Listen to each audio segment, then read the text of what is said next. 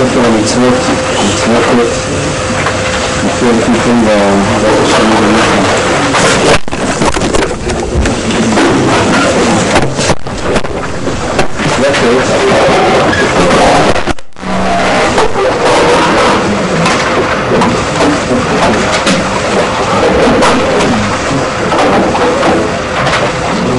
זה הקטע, כשציוונו לקרוא עצמו,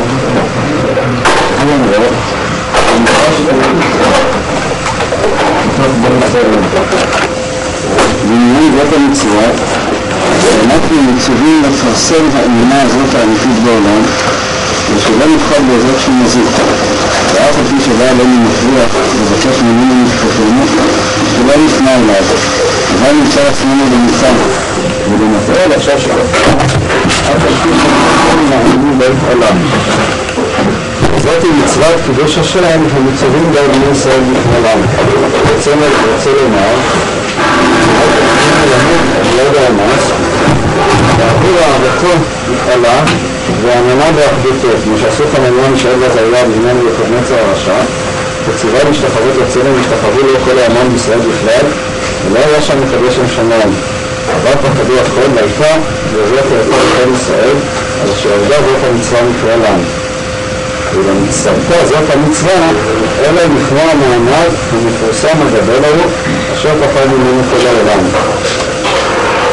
וכך הרמב"ם ממשיך מדבר על מספר שורות בלשון ספרה, על מנת כך הוצאת לידכם מארץ מצרים, על מנת שתקדשו שמות ברבים. ובגמרא, הגמרא שבפר בסמורים העמדלת אמרו, במונח מצווה קדושת השם ומצווה תשמע, שבע מצוות מצטוות במונח, ואם אתה אומר כן אתם מהרעבו. ואני מתאר לך שהוא נכלל מן המצוות המחויבות לישראל. ושם לראייתם הזאת, המצווה מאמרו הפסוק במקדש לבית ישראל.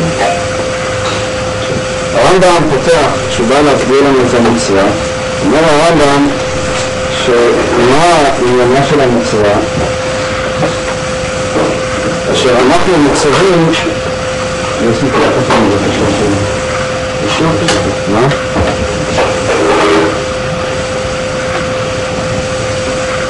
אשר אנחנו מצווים לפרסם האמונה הזאת האמיתית בעולם.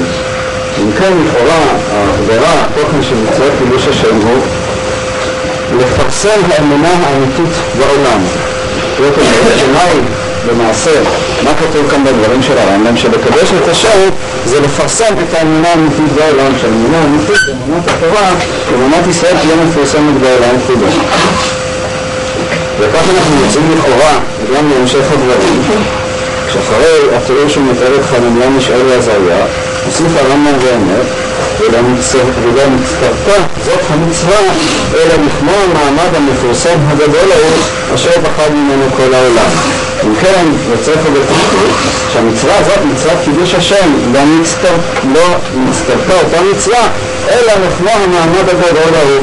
זאת אומרת, כל עניינה של המצווה הזאת לפרסם את האמונה, ולכן המצווה הזאת לא מצטרתה אלא באותו המעמד גדול ומפורסם, המעמד אלא לכמו המעמד הגדול והמפורסם, המעמד של חנניה משאל ועזריה, מעמד קידוש השם של חנניה משאל ועזריה.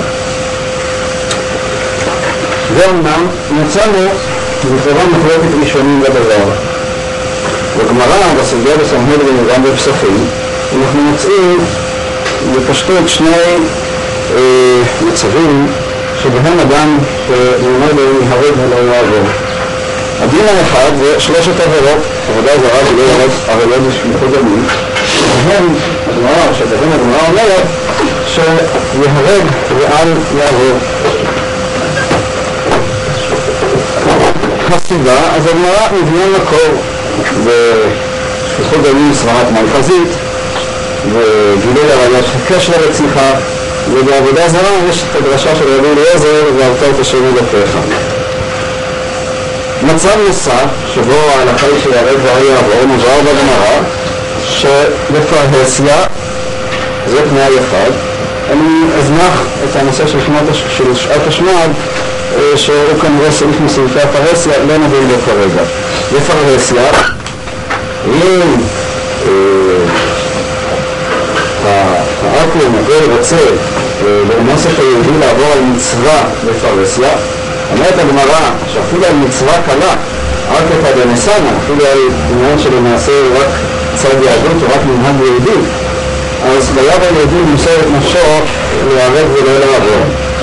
והמקור אומרת הגמרא, זה נדבש מבתוך בני ישראל, ויפילם תוך מדברים את תוך העדה. תנאי נוסף, מוסיפה הגמרא, מהו התנאי הנוסף שכתוב בגמרא? לא רק בפרהסיה, אלא יש תנאי נוסף. מהו התנאי הנוסף? מה? ישראלים, זה רק 10 ישראלים, אבל נכון, אבל תנאי נוסף מגביל, מה? ענת עצמן שם, הרי כשהגמרא שואלת מאסתר ואסתר פרהסיה הארי, למה אסתר לא מסרה את נפשה כשאחשוורוש רצה לקחת אותה לאישה? מה? כן, אבל השאלה של אסתר פרהסיה הארי היא איננה מצד העמדה של אסתר זה גילוי עריות. השאלה לא עשו את זה, בעיה. זה התירוץ של הגמרא. התירוץ של הגמרא ישנם שני תירוצים. אמר אביי אסתר פארקה עולם ותירוץ אחד. התירוץ השני, התירוץ של רבא, שתמיד בדרך כלל הלכה כמותו, אביי ורבא, הלכה כרבא. רבא אמר הנעת עצמן שם. זאת אומרת שמה שההלכה שהעד ואל יעבור בפרהסיה חייב למסור את עצמו, הנימילי במקרה שכוונת הגוי להעביר את היהודי על דתו. הוא רוצה שהוא יעבור על איזושהי עבירה, לא משום שהוא חפץ להנעת עצמו. אם הוא אומר לו חלל את השבת למשל, אם הוא אומר לו חלל את השבת סתם בגלל שהוא מעוניין שהוא יעבוד לו בגינה בשבת, הוא צריך את הגינה, רוצה לגדל שם משהו, אז ההלכה היא שמותר לו לעבור, אפילו שהדבר הזה בפרהסיה. מתי חייב למסור את נפשו? רק כשהדבר הוא בפרהסיה. ויותר מזה, כוונת הגוי היא באמת להביא אותו על דתו, והיינו הוא אומר לו חלל את השבת, ובזה אני רואה לך איך אתה עובר על מצוות השם יתברך. רק במקרה כזה חייב היהודי למסור את נפשו. אם כן, יש לנו כאן שני דברים. א', פרהסיה, והתנאי הנוסף שדווקא במקרה שכוונתו להעבירו על דתו, וזה אמור בכל מצווה שלי. ב', מצב נוסף של 3 העבירות. מה אתם אומרים? המצווה הזאת של פרהסיה, שחייב למסור את עצמו מצד שני 3 העבירות, זה מאותו דבר עצמו, מאותה סיבה עצמה. מהי הסיבה שבפרהסיה חייב למסור את נפשו, ומהי הסיבה שב3 העבירות חייב למסור את נפשו? האם התוכן של מסירות הנפש, הסיבה שבגללה הוא נהרג ולא עובר, זאת אותה סיבה עצמה? איך הייתם מסבירים את הדברים? האם הסיבה שחייב להרג ולא לעבור ב3 העבירות היא זהה לסיבה של פרהסיה וכוונתו להעבירו שהוא חייב למסור את נפשו? מה הייתם אומרים? מה? בבקשה. במקרה של פרהסיה, אז יש לו עושה משהו, ומפעילים את היהדות בגלל שהעבור אמור לעשות בשביל לעבור על התורה. אפילו דבר קטן. ולגבי שיש את המקרים שיש לנו בזכות מהותיות ביהדות שלא שייך לגורם, ובהם יש כפייה שאסור בכלל לעשות את זה עבירה, והם אפילו בדבר קטן יותר. אולי להציג את הנושא משהו? לגבי פרהסיה, אני חושב שזה לא כדבר, משום ש3 העבירות זה לא מצד חילול השם. זה לא יכול להיות שיש מצד חילול השם, יש עוד הרבה עבירות שזה מצד חילול השם. זה משהו, זה גזירת ריבלר סיבה אחרת. ולגבי פרהסיה זה גדול החילול השם. כלומר, מה שאתם רוצים לומר לזה זה משהו כאן. מה? איתן. אתם אומרים ובצדק שלכאורה 2 ההלכות הללו הם לאו בחד המחת המחתימה, אין להכניס אותם לדבר אחד. סליחה, רק אני אסיר. פרהסיה, הרעיון של פרהסיה שחייב למצוא את נפשו, משום שהדבר הזה הוא בפרהסיה, זה יותר מזה. זה לא סתם שהגוי אומר לו לעבור, אלא הוא אומר לו לעבור בשביל להעביר אותה על דתו. אבל זה הופך כאן להיות עניין עקרוני. יש כאן מאבק על האמונה. הוא אומר תעבור על האמונה, והוא רוצה שהוא יעבור על האמונה, וזאת היא כוונתו להעביר אותו לאמונה לגע. עכשיו, אם הדבר הזה נעשה בפרהסיה, אז יורק גל יעבור. ברגע שזה הופך להיות מאבק על האמונה, והמאבק הזה הוא מאבק בפרהסיה בפומבי, שם שם החייב למסור את נפשו. כלומר, כל הרעיון של קידוש השם כפי שהוא מופיע כאן, הרי זה נלמד בפסוק של נפגשתי בתוך בני ישראל, הוא מצד העובדה, כמו שנאמר כאן, יש כאן חילול השם, שהנה יראו כמה שהאמונה היא חדשה, שאפשר לכפות וחלילה אותנו לעבור על האמונה. נדח דיסה קידוש השם, שמראים שמרביק מוכן למסור את עצמו על האמונה, כשהדבר הזה אומנם נעשה בפרהסיה בפני 10 בפני מיליון יהודים. אבל, אתם אומרים, הנמרים באותם בפרהסיה, אבל בשלושת העבירות שהוא חייב למסור את נפשו, ואין שם לא את התנאי של הפרהסיה, וגם לא את התנאי שהגוי הזה רוצה להעבירו על דת. אם הגוי הזה רוצה אפילו להנאת עצמו, הוא רוצה שירצח למשל, לא בגלל שהוא רוצה להעבירו על דת, אלא בגלל שהוא רוצה לעשות לסלק למישהו חשבון, לכן הוא רוצה לאנוס את היהודי שיהרוג אותו. זה כבר לא שייך לחילול השם וקידוש השם, זה גם בצנעה, אין כאן מאבק על האמונה. מה אם כן הסיבה שחייב למסור את נפשו? מהי הסיבה? הסיבה מצד החומרה של העבירה, מצד הסברה של מים חזית, אם זה ברציחה וכן הלאה. זאת אומרת שלמעשה שתי ההלכות הללו, ההלכה של הפרהסיה וההלכה של יהרג בל יעבור בשלושת העבירות, אומרים יותר ובצדק, לכאורה עם שתי ההלכות שאין לקשר אותם אחת לשנייה. לשון אחר, אם אני אשאל את עצמי בפשטות, האם כשאדם נהרג ולא עובר בשלושת העבירות, האם בזה הוא מקיים מצוות קידוש השם? ייתכן מאוד לומר, לפי ההיגיון שאתם אומרים שלא. משום שקידוש השם יש לו תנאי, קידוש השם הוא בפרהסיה, זה עניין של פומביות, עניין חברתי, עניין של עם ישראל. כאן, ובלא ספק, זה מצווה גדולה מאוד, זה ניסוי שלא תרצה, אבל מכל מקום, קידוש השם לכאורה ונקדשתי בתוך בני ישראל, זה דווקא בפרהסיה. ואם כך אנחנו לכאורה מוצאים צידוק לדברים של הרמב"ם, שנחזור שוב למה שאומר בספר המצוות, שציוונו לקדש שמו, ועניין זאת המצווה שאנחנו מצווים לפרסם האמונה הזאת האמיתית. כלומר, אלמנט, מרכיב מרכזי, שהמצווה היא לפרסם האמונה. וכך הוא ממשיך הלאה ואומר, ולמצפרתה זו המצווה, אלא לחגון המעמד ההוא המפורסם. וכך הוא מביא את הספרה למונת שתקדשו שמי ברבים. אם כן, הרמב"ם בשום מקום בכל המצווה הזאת של קידוש השם לא מזכיר את מצוות קידוש השם, אלא רק במקרה של מה? רק במקרה של פרהסיה. אתם רואים אותה חוזר 3 פעמים, לפרסם האמונה כגון המעמד הגדול, כמו המעמד הגדול, על מנת שקדשו שמי ברבים. לא נזכרה במצווה הזאת אפילו לכאורה ברמז 3 העבירות של יהרג בל יעבור. רצית להגיד משהו דוד? אני רוצה להגיד את חילוף הזה לחלק. זאת אומרת, הרי איתן קודם התחיל שבעניין הזה של כל העבירות יש עניין של חילול השם שיש האמונה כאילו אמונה חדשה כמו שהרבים יגיד את זה אחר כך, וזה יפה מה שמוכר בגלל הנושא של הנעת עצמם שאני. זאת אומרת, אם זה להנעת עצמם אז בעצם לא מוכר שהוא על פירול האמונה. אני חושב שבעצם זה אותו יסוד בשני המקומות. זאת אומרת, בשלוש עבירות, אז שם העבירות במקרה לזה הבסיסיות, אז גם אם זה לא בפרהסיה, גם אם אין התנאי הזה של פרהסיה, זה כבר נחשב חילול השם, זה כבר נחשב ערעור האמונה, אם נקרא לזה ככה, החלשה חולשה של האמונה.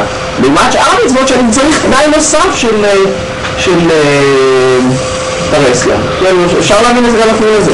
אני מסכים, אם שאני רוצה להצביע בדוחק מסוים, כיוון שאז אני לא אבין למה אין תנאי במצוות הללו, או אני יכול לנסח את השאלה בשני הכיוונים. היינו, כשהוא מתכוון להעבירו על דת, וזה לא בפרהסיה, אז זה לא חייב למסור את נפשו. אם בא אליי חלילה, מנה ליציאן איזה גוי ואומר לחלל את השבת, ואין כוונתו להעבירני על דת.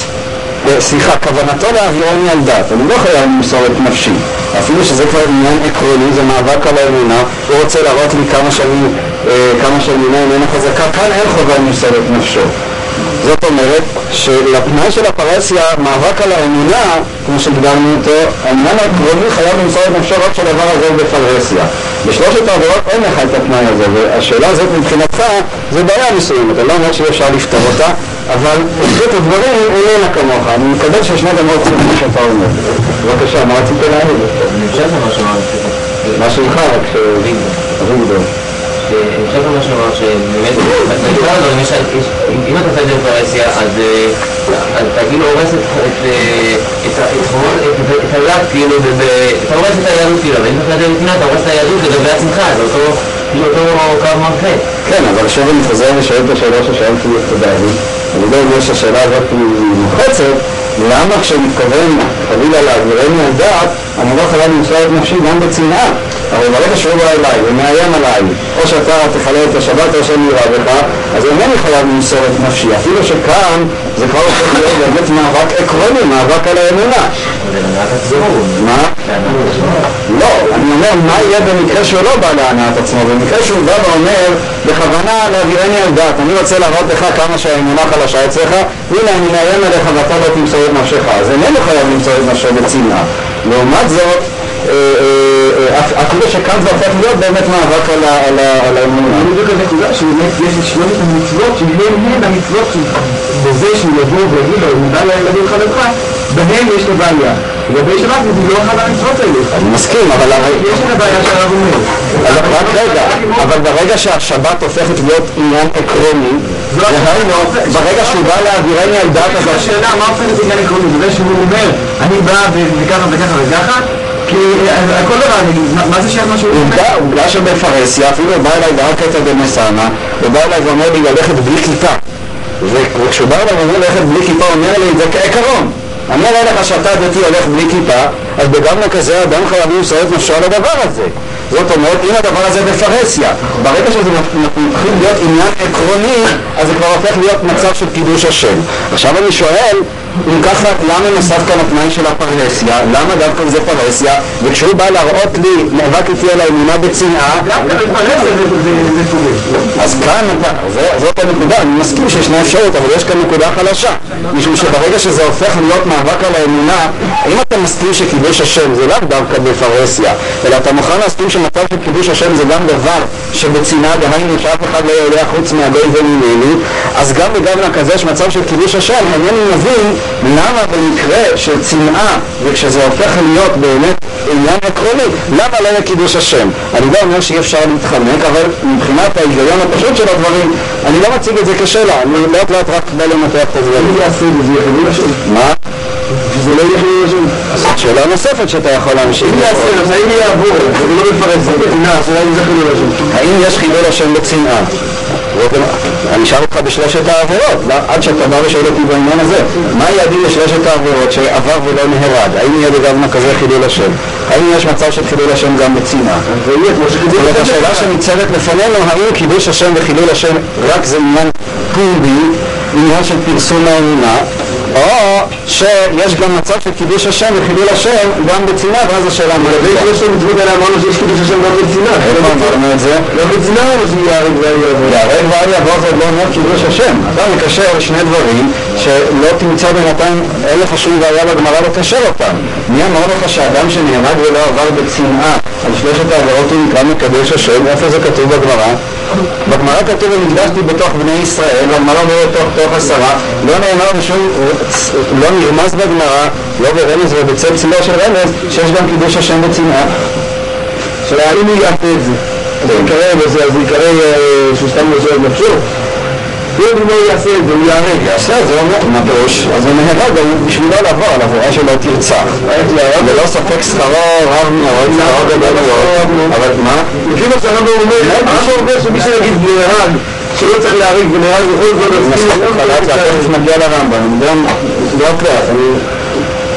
אני מגיע לרמב"ם, זה שהדברים של הרמב"ם לא שוכחתי אותם. בגמרא אתה לא רואה דבר כזה, אני צריך לראות מה כתוב בגמרא, אולי את לא תפתח את הדברים, בבקשה. מה שלך? כן. לא, אני חושב שיכול להיות שיש הבדל עקרוני בשני סוגי המצוות. המצוות לא עניין עקרוני באמונה, אלא פגיעה באמונה. שלוש המצוות האלה, אם אתה עובר עליהן, זה פוגע באמונה שלך. לעומת זאת, אם אתה מחלל שבת בגלל שמות לך, זה לא פוגע באמונה שלך. אבל אם יראו אותך אחרי אנשים, זה פוגע באמונה שלהם. אני שומע מה שאתה אומר, אתה רוצה לתמוך בעמדה של דוד וכן הלאה, והבחור השני. אני מסכים שיש שני אפשרות, אבל האפשרות הזאת היא לא כל כך ראשונית. אני מסכים לאופציה הזאת. אני אומר שהפשטות של הדברים הייתה שאם אתה סובר שפגיעה באמונה היא פגיעה גם אישית, אז גם כשהוא בא אליי ומצווה ואומר לי, אונס אותי לחלל שבת כעקרון, אז לכאורה זה הופך להיות מאבק על עצם האמונה. אתה רוצה לדין שיש כאן 3 מצוות וכן הלאה. לאט לאט. האמת, בדבר הזה מצאנו מחלוקת ראשונית. מחלוקת בעל המאור והרמב"ן. דעת הרמב"ן במלחמות שמצוות קידוש השם וחילול השם, ויש עוד הרבה שנים שסברו, היא דווקא בפרהסיה. כלומר, כל המצווה של קידוש השם, אולי הם מוצאים את העמדה של בעל המאור, ואחר כך מתוכה נראה גם הדברים של הרמב"ן. בעל המאור חידוש גדול לדינה, אומר בעל המאור שגם בשלושת העבירות שבהן אנחנו אומרים יעבור, יהרג ואל יעבור, הנמי לא אומר בעל המאור במכוון להעבירו על דת, אבל במקרה של הנעת עצמם, בגוון כזה, אפילו בשלושת העבירות, גם בשלושת העבירות תהיה הלכה של יעבור ולא יהרג. כלומר, מה שהגמרא מחלקת בין הנעת עצמם ולא הנעת עצמם, אומר בעל המאור שהחילוק הזה לא נאמר רק ביחס לפרהסיה, אלא החילוק הזה נאמר גם ביחס לשלושת העבירות, כלומר גם ביחס לגילוי עריות, ביחס לרתיחה בעל המאור דן בדבר, זה לא כל כך פשוט, אבל מכל מקום ביחס לגילוי עריות ועבודה זרה, אומר בעל המאור שאם במקרה הוא יאנוס אותו על גילוי עריות, ובאונס הזה על גילוי עריות תהיה כוונתו להנעת עצמו ולא להעבירו על דת, אז באמת ההלכה תהיה שהוא לא חייב במזוהי נפשו לעבור ולא יהרג. זאת שיטת בעל המאור. על זה תמה הרמב"ן ואומר מה פתאום? מה שחייב למסור את עצמו בגילוי העבירות זה לא מצד קידוש השם, זה מצד החומרה של העבירה. העבירה הזאת מצד עצמה היא חמורה. אם כן, מהי נפקא מינה, מהו המניע של הגוי? על להעבירו על דת או להנעת עצמו. סוף סוף הוא רוצה להעביר אותו כאן עבירה חמורה. לכן באמת חולק הרמב"ן על בעל המאור, ואומר הרמב"ן ששתי הלכות נפרדות. ההלכה של קידוש השם עניינה באמת הפרהסיה, העובדה ששם השם מתקדש ברבים ומתחלל ברבים. לעומת זאת, ביחס לשאלה של שלושת העבירות, זאת כבר הלכה בפני עצמה. והלכה שאיננה נוגעת לעניין של קידוש השם, אלא היא נובעת מעצם החומרה של העבירות, ולכן מכוח החומרה של העבירות הללו דוחות את חייו של היהודים.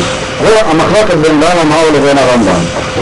בבקשה, זה סימוך לרמב"ן, כי אולי הגמרא הביאה את שלושת הלימודים שלה רק לבדלתם של משהו דברים. עובדה שלכל שאר המצוות היא לא הצליחה להביא את שאר הלימודים.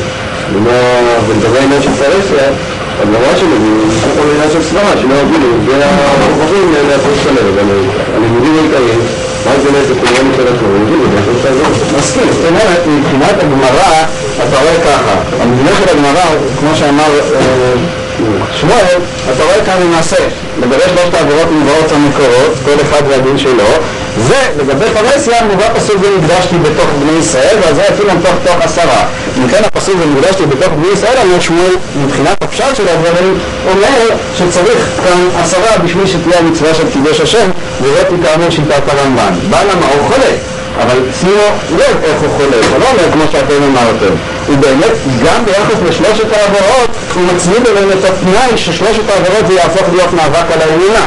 כלומר, מתי חייב להרג ולא לעבור, דווקא אם הוא כופר אותו לעבור על שלושת העבירות, וגם כוונתו לעבור אותם על שלושת העבירות מתוך כוונה להעבירו על דת. בבקשה. אני חושב שזה חלקו מהזמרה, כי צריך לזכר, ראינו שלנו זה התעלה, שזה לא מעטות. לא כזה, באמת גלגת בין בעל המאור לבין הרמב"ן היא באמת מתמקדת בשאלה הזאת של אסתר. האם אסתר, הגמרא שואלת זה אסתר פרהסיה עדי. זאת אומרת שכל שאלת הגמרא היא רק מצד אסתר שזה היה פרהסיה. לכן באמת עניין של מה? אז זה כבר אמרו הראשונים שדבר שהוא מתפרסם, אפילו אם לא נעשה ממש בנוכחות, אז הוא גם כן נקרא פרהסיה. השאלה היא ביחס שאסתר היה גם גילוי עריות או לא, זאת השאלה. ישנו מדרש שאומר שאסתר היא הייתה אשתו של מרדכי. זאת אומרת, ואז יוצא שבאסתר נסעת הבעיה של הפרהסיה הייתה גם בעיה של גילוי עריות של אשת איש. ואז ממילא השאלה היא למה אסתר הוא גבוהה, אז לא חכה צריך לומר שגם בגילוי עריות יש הלכה במנהת עצמם. זאת שיטת בעל המאור, שאסתר לא היה גילוי עריות ולא דמיין דאמר שהיא הייתה אשת איש. טוב, בבקשה. כמו שגם אמרו, שגם גימל עבירות זה דווקא במידע, וגם הקודמים, זה נקרא להם נתונים לא, אני מבין שזה גם צריך להיפרס את צנעה. לפי דעתו, גם אם הדבר הזה הוא בצנעה, ברגע שזה הופך להיות עניין עקרוני, אז באותו רגע אז אתה שואל שאלה שבאמת הרמב"ם מתייחס אליה, דהיינו למה דווקא בשלושת העבירות כשזה הופך להיות עניין עקרוני. הרמב"ם באמת גם על זה הוא שואל על בעל המאור. אני לא רציתי להגן כאן לא ברמב"ם ולא בבעל המאור, אני רוצה לחזור לדברים של הרמב"ם. מה שאני רוצה לשאול ברמב"ם, ראשית, מהי באמת שיטת הרמב"ם? האם באמת המצווה של קידוש השם דווקא בפרהסיה או לא? הרי ברורה מהי שיטת הרמב"ם. היינו, גם בספר המצוות עצמו, במצוות לא תעשה סמך גימט, כשהרמב"ם בא ומדבר ביחס לחילול השם, אז הוא מזכיר לנו כמה וכמה הלכות של חילול השם בצנעה, לא בפרהסיה. למשל, שלושת העבירות. גם באותן שלושת העבירות, אם האדם במקום להיהרג הוא עבר, אז הוא חילל את השם. אני קורא במצוות המקדימה, למי שיבוקש ממנו שיעבור על עבודה זרה וגדולה ויהיה בשופט דמים אפילו שלא בשעת אשמה, הוא חייב להתיר נפשו ויהרג דבר ירוסת שדרנו בטאת ממצוות עשה. ואם עבר ולא נהרג, כבר חילל את השם ועבר אליו זה.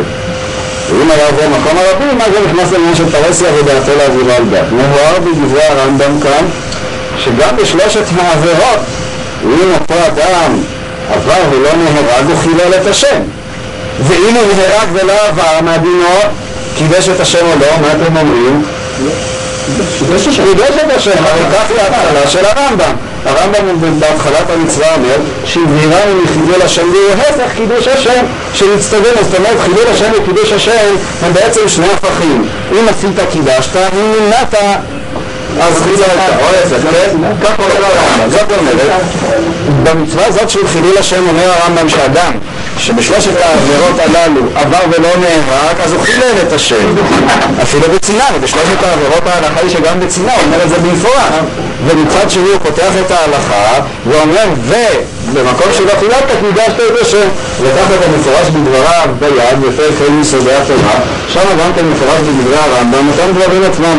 כל בית ישראל מציבים לקידוש השם הגדול הזה שאמר ונקדש לי בתוך בני ישראל ומזרים שלא לחללות. ואז הוא מתפרד ואומר כיצד כשעמוד עובד כוכבים, זה נכתב גם אצלכם,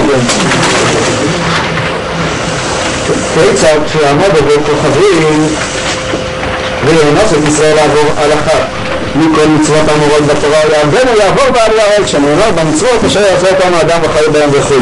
אם כן אנחנו רואים מפורש בדברי הרמב"ם שמצוות קידוש השם היא גם בצנעה לשלושת העבירות שעליהם נאמר יהרג ועל יעבור.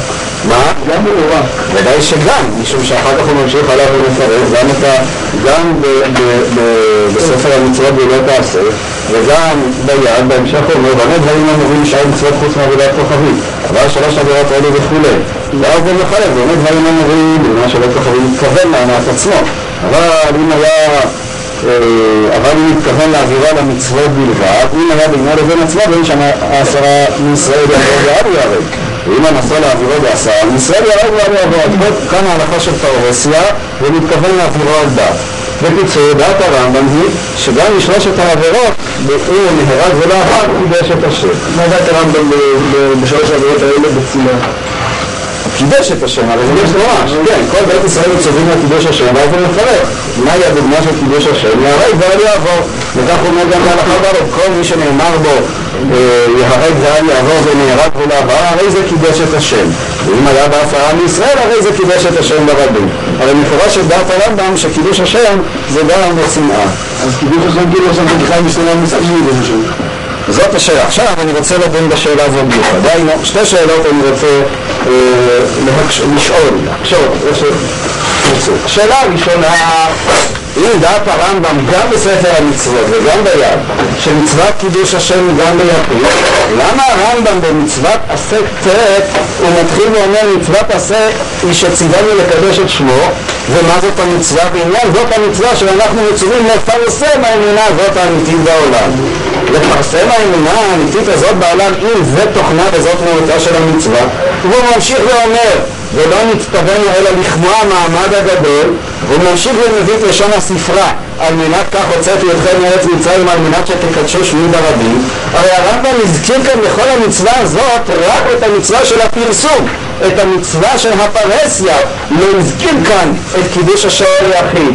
יותר מזה, מעצם ההגדרה שאתה הרמב"ם מגדיר כאן את תוכנה של המצווה, הרי ההגדרה היא דווקא באמת לפרסם את האמונה. זאת אומרת, לכאורה מהדברים הללו של הרמב"ם צריך לצאת שמה, שבאמת כל עניין קידוש השם זה לעמוד בפרהסיה, כדברי הרמב"ם. בעוד שהרמב"ם עצמו גם בלא תעשה של חילול השם, וגם ביד עצמו אנחנו רואים ביד בהלכות יסודי התורה מפורשים דברי הרמב"ם לא ככה. השאלה הנוספת כמובן, מה שהעיר כאן נשמך, אריאב, מה שהעיר כאן אריאב, מה ההיגיון הפנימי של הדברים? זאת אומרת, אני חוזר לשאלה הקודמת, אם שאתם העליתם אפשרות נוספת, אבל אם תוכנה של המצווה זה באמת לפרסם את האמונה, מה זאת המצווה? לפרסם את האמונה, אז למה אפשר לקיים את המצווה הזאת גם בצינה?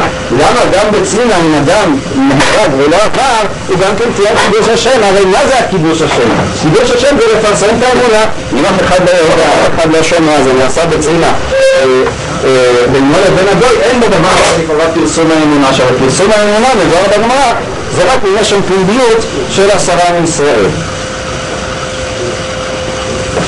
אני רואה שאתם מתנגדים לשאלה, מה?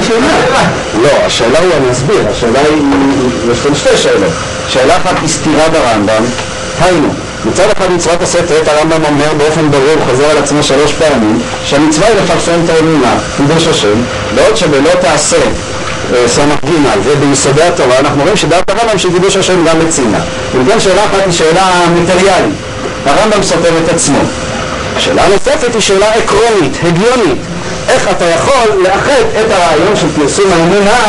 אני שואל את השאלה הזאת, חוזר לשאלה הראשונה, הוויכוח הראשון שהיה בינינו. אבל הגדרת פרסום האמונה זה שוב הרמב"ם שמגדיר פרסום האמונה.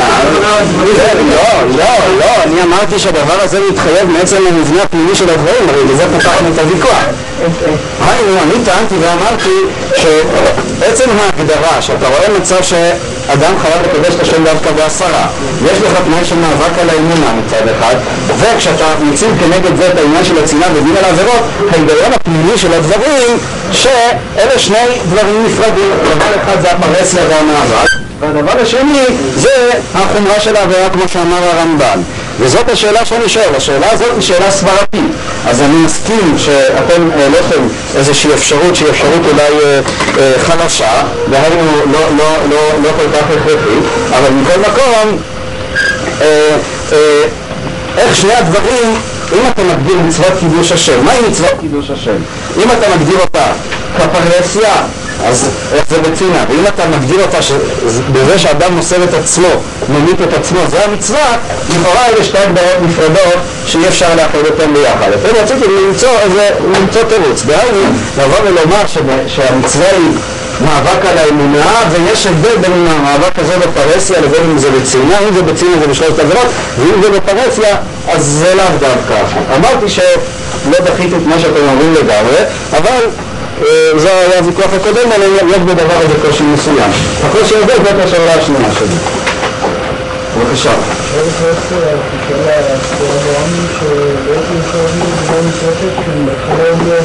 אנחנו יכולים לפרסם אמונה את העמידות בעולם מאחר מכריח ומוכיח ולפרסם את זה שמה אליו, אבל נמצא אתם מתאהבים בחיוב בצירה.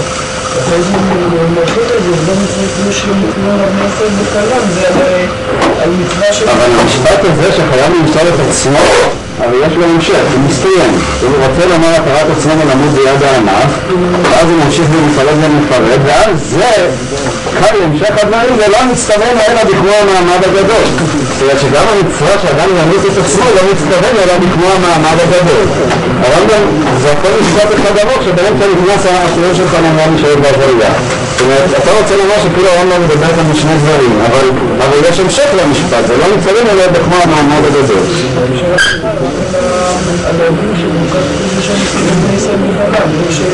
כן, אבל זה המשך של העניין. רוצה לומר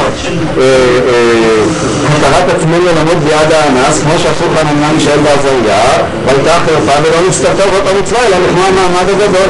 יותר מזה, אם אתה רואה ביטוי ולא נסתרתה זאת המצווה, אלא לכמה המעמד הגדול, איך אתה יכול לומר שזה גם בצנעה? אבל תשלחו לי, צריך את זה היום ללכת למטר, מה? אתם רוצים יותר, אולי נמשיך קצת, פשוט אנחנו בהתחלה, ואני לא רוצה להשאיר אתכם בשבת עם קושייה בעיתונות. לאט לאט. השאלה הנוספת שאני רוצה לשאול, המקור של הרמב"ם. למדתם את הגמרא בסנהדרין. איפה הרמב"ם? מה המקור של הרמב"ם שיש מצווה של קידוש השם? אומר הרמב"ם, מקור בגמרא בסנהדרין. ובגמרא אמרו, בנוח מצווה קדושת השם ממנו, מצווה תשמע, שבע מצוות מצטוו בני נוח, ואם אתה אומר כן כאן מה יהרו? הנה בערך שנכלל ממיני המצוות המחויבות בישראל. המקור של הרמב"ם זה גמרא בסנהדרין. שמה, דנים בנוח מצווה קידוש השם או לא? בא יהודה גמרא ואומר, איך אנחנו יכולים להסתפק עם בנוח מצווה על קידוש השם ולא מצווה על קידוש השם? הרי מה? הרי אמר אביי בצד שמאל למעלה, תשמע, שבע מצוות מצוו בני נוח, ואם קטן מהריד, כך שואל אביי, זאת אומרת, למה אתה מונה שבע, אם בנוח מצווה על קידוש השם זה 8? למה? מכן אני רואה שמצוות קידוש השם ראוי למנות אותה. הראיה שבו היה בן נוח מצווה על קידוש השם, אז אין ממנים שבע מצוות בני נוח. שואל מה שמך? שואל צבי יפה מאוד, וזאת היא השאלה של הלך המשנה. הרי הגמרא דוחה את דברי אביי, אמר לרבא, אינו בכל אביזריו. היינו, שאין ראוי למנות את מצוות קידוש השם כמצווה בפני עצמה. כלומר, באמת ייתכן שבן נוח מצווה על קידוש השם, ובכל זאת לא נמנו אלא רק 7 מצוות בני נוח. למה? בגלל אינו בכל אביזריו. מה זה אינו בכל אביזריו? אינו בכל אביזריו, הכוונה היא שקידוש השם זה חלק מכל המצוות כולם. כלומר, אדם חייב לקיים את המצוות וגם חייב למסור את נפשו על הדבר הזה. אז העובדה זה שהוא חייב למסור את נפשו על המצוות, הדבר הזה איננו מצווה בפני עצמה, אלא זה אביזר של המצווה. ככה מבואר בדברי רבא. אחרת אין מקום להסתפק בשאלה אם בן נוח מצווה על קידוש השם או לא מצווה על קידוש השם. שאלה משנה למלך בהלכות מלכים, קושיה חזקה על הרמב"ם. איך הרמב"ם מביא את הגמרא הזאת כמקור תמה יהרו להוכיח שמצוות קידוש השם היא מצווה בפני עצמה? הרי זה הכל היה בהווה אמינא של אביי. אבל הרי רבא אומר לא ככה. רבא אומר שיש מקום לומר שבן נוח מצווה על קידוש השם, ובכל זאת אין 8 מצוות בני נוח, יש רק 7 מצוות בני נוח. מהי הסיבה? משום שמצוות קידוש השם איננה מצווה בפני עצמה, היא אביזר של המצוות כולם. והיא אביזר של המצוות כולם, אבל איננה רק 7 מצוות בני נוח. שאלה משנה למלך, אם כן, לא רק שאין לו מקור לרמב"ם, אלא לכאורה ראיה הפוכה, זאת ראיה מסתור. אתה מביא את אביי כראיה, בעוד שדברי אביי נדחו על ידי רבא, שהערכת מותו, וכן השרק לו ותאר, כי דברי רבא, וזאת איננה מצווה בפני עצמה. הרמב"ם אומר את זה בספר המצוות. כלומר שהוא חושב שזאת מצווה בפני עצמה. כן, זה ברור, אבל משום שבספר המצוות הדיון הוא ביחס לישראל. הגמרא מדברת ביחס לבן נוח. אבל השאלה אם ראוי למנות את זה כמצווה או לא ראוי למנות את זה כמצווה היא זהה. דהיינו, כתוב בגמרא שגם לו היה בן נוח מצווה על קידוש השם, עדיין לא הייתי אומר שבן נוח יש לו 8 מצוות, זה רק 7. אין ראוי למנות את זה בדיניין המצוות של בן נוח. לא למנות משום שזה אביזר של המצווה, זאת איננה מצווה בפני עצמה. אם ככה אני שואל, למה ביחס לישראל לא ראוי למנות את זה כמצווה בפני עצמה? הרי גם ביחס לישראל זה למעשה אביזר של המצווה ולא מצווה בפני עצמה. זאת שאלת המשנה למלך, לכאורה שאלה קשה.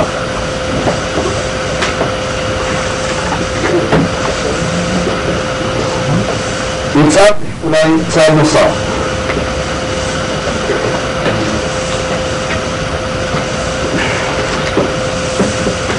מה הם הסוגים של קידוש השם שאנחנו מוצאים אותם? למעשה דיברנו עכשיו על 2. אחד הגים על עבירות אפילו בצנעה, והדבר הנוסף זה הפרהסיה. למעשה הרמב"ם מביא עוד 2 דוגמאות, גם בספר המצוות, במצוות המחדינות, וגם במשנה תורה, בהלכות יסודי התורה. בשם הפשטות נראה את הדברים באמת בהלכות יסודי התורה. נראה את הדברים בפנים. 2 הסוגים הם אלה. פרק ח' הלכה י', ומופיע לפניכם בצד שמאל למטה. כל העובר מדעתו בלא אונס על אחת מכל מצוות האמורות בתורה בשעת נפש להכניס הרי זה מחלל את השם. ולפיכך נאמר לכבוד שקיבלת את שם אלוהיך על משה, ואם עבר בעשרה מישראל הרי זה קיבל את השם ברבים. וכן כל הפורש מעבירה ועשה מצווה לא מפני דבר בעולם ולא פחד ולא יראה ולא לבקש כבוד אלא מפני הבורא ברכות וממלאת יוסף הצדיק עצמו ויש את רבו, הרי זה מקדש את השם. אם כן יש עוד סוג של קידוש השם כמו יוסף הצדיק שעושה איזושהי מצווה לא מפני דבר בעולם, לא פחד ויראה ולא לבקש כבוד. זה הלכה י'. הלכה י' עד סוג נוסף. יש דברים אחרים שהם בכלל חילול השם. ראו שיעשה אותם אדם גדול בתורה ומפורסם בחסידות, וראו שהבריות מרננים אחריו בשבילם וכו'. זה ביחס לחילול השם. מה שמעניין אותנו זה המשך. קידוש השם, וכן לבדוק החכם על עצמו והיה בדיבורו בנחת ומדויות ודעתו מערבת מהם ולקבלה מסורת פנים יפה ומילד מהגנה אהובה מכבד להם ואפילו למחילים והמסורת נתון באמונה וכו' עד שנמצא כל מפסים אותו ואוהבים אותו ומתאבים למעשיו הרי זה קידוש את השם. הרב הכתוב אומר ויאמר לי עבדו אתה ישראל אשר בך יפתח. אם כן יש לנו עוד שיהיה סוגים של קידוש השם. איך הייתם מגדירים אותם? אולי נתחיל בשני. אדם גדול בתורה שבהתנהגותו גורם למה? מה? זה קידוש השם. בהיינו מה זה קידוש השם? שימצאו הכל וקצין אותו ואוהבים אותו מתאבים למעשיו והרב הכתוב אומר ויאמר לי עבדי אתה ישראל אשר בך יפתח. נשים לב קידוש השם לא קשור כאן למה? למה הוא לא קשור כאן? לעבירה. לעבירה אתה אומר. ולהרג. להרג. אין כאן את האלמנט של מיתה.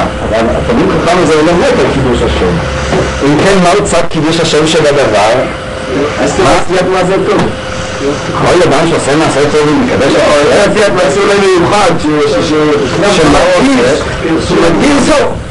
זאת אומרת, כאן יש מצב של פרסום, כמו שנאמרת, אבל פרסום שאיננו קשור במיתה. והיינו, עצם זה שאדם מפרסם, מגדיר את האמונה ומעבירה, זה כשעצמו מוגדר אצל הרמב"ם כאן כקידוש השם. שימו לב, אם ככה, שיש לי כאן איזה מצב של קידוש השם, הראוי לנתח את ההתחבטות שלנו, אנחנו נראים בעצם בשאלה מה זה קידוש השם. האם המוות על שמו יתברך זה קידוש השם, או הפרסום, האדרת האמונה זה קידוש השם. זאת למעשה, מסביב לשאלה הזאת אנחנו מתחבטים. האם המוות לכשעצמו בלי שום צד של פרסום וקידוש השם, דוגמת מה? דוגמת שלושת העבירות שבהם ההלכה יערב ואל יעבור, או שגם הפרסום הוא עצמו קידוש השם. הנה יש לנו כאן דוגמה האומרת שמה? שהפרסום עצמו הוא קידוש השם. הפרסום זה כל עניין של קידוש השם, לפעמים זה מתבטא, נראה את השאלה, צריך למסור את עצמך למיטה. אבל זה כל פרסום השם, זה אני אותך, אבל השאלה היא הפוכה, ומה קורה כשאתה מוסר את עצמך למיטה ואין לדבר הזה פרסום? הרי זאת השאלה, איך שני הדברים עליו הולכים ביחד? אדם שמוסר את עצמו למיטה ואין בזה פרסום, שלושת העבירות לא בצנעה. אז כאן יש לך מצב של אדם מת על קידוש השם, ובכל זאת הוא לא לפרסם שום דבר, האם נגדיר את זה כקידוש השם או לא? הנה כאן אני רואה מצב של פרסום בלי מיטה. בבקשה. עכשיו אני רוצה באמת לעבור למקרה הזה של יוסף. מה קורה באמת במקרה של יוסף הצדיק? גם יוסף הצדיק מדובר כמקדש השם. מקרה שהוא בית המשפטים. וכן כל הפורש מעבירה הוא עשה מצווה למקנה את הדבר בעולם לפחד ולעירה ולא לבקש כבוד אלא מפני הבורא ברוך הוא וממלא את יוסף הצדיק עצמו במשך רבו הרי זה מקדש את השם. אין דבר יותר בדיוק ברוך הוא. לאט לאט. עוד דקה אחת. ראשית, לכאורה כאן באמת אנחנו מוצאים מקור לרמב"ם שבכלל השיטה שיש קידוש השם גם בצנעה. אמרנו שהרמב"ם חולק על זה, אבל לכאורה כאן יש מקור לרמב"ם שיש גם קידוש השם בצנעה. מהו המקור של הרמב"ם? הרמב"ם למעשה חושף בנו את המקור, יוסף הצדיק. למה הזכיר הרמב"ם דווקא את יוסף הצדיק? מה היה הסיבה שהזכיר דווקא את יוסף הצדיק? מה? כן, אבל מי אמר שהוא מקדש השם? מה? גמרא לך? מה? פרסם אחר כך.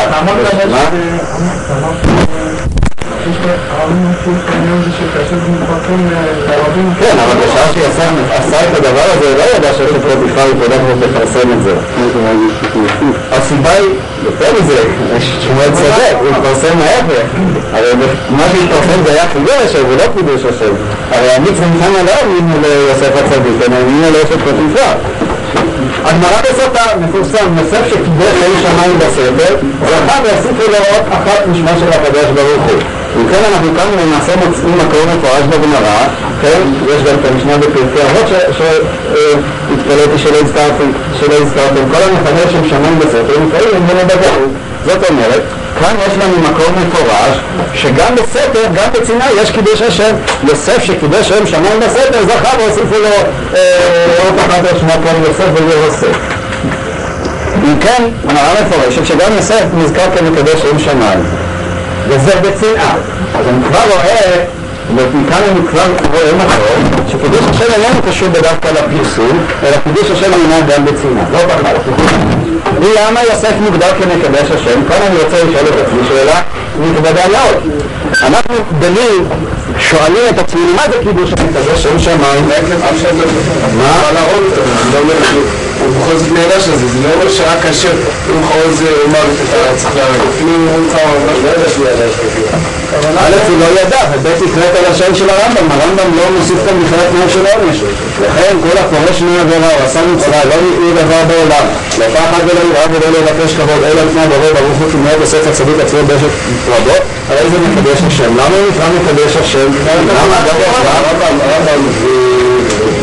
בצלחתי זה אומר הרב מסעד ולכם לא נטעו לחשוב שכפר מעט על פי שלבטל מאמינים ולהתעלף. כלומר, בכל זאת יש פה, בכל זאת הרמב"ם ולקראת את כן אומר שיש פה איזה משהו בקשר לצנעה. אפילו אם זה רק אדם פרטי שלא נטעו, שהוא לא יחשוב שהוא יצטרך לגרום שאנחנו לא נאמין.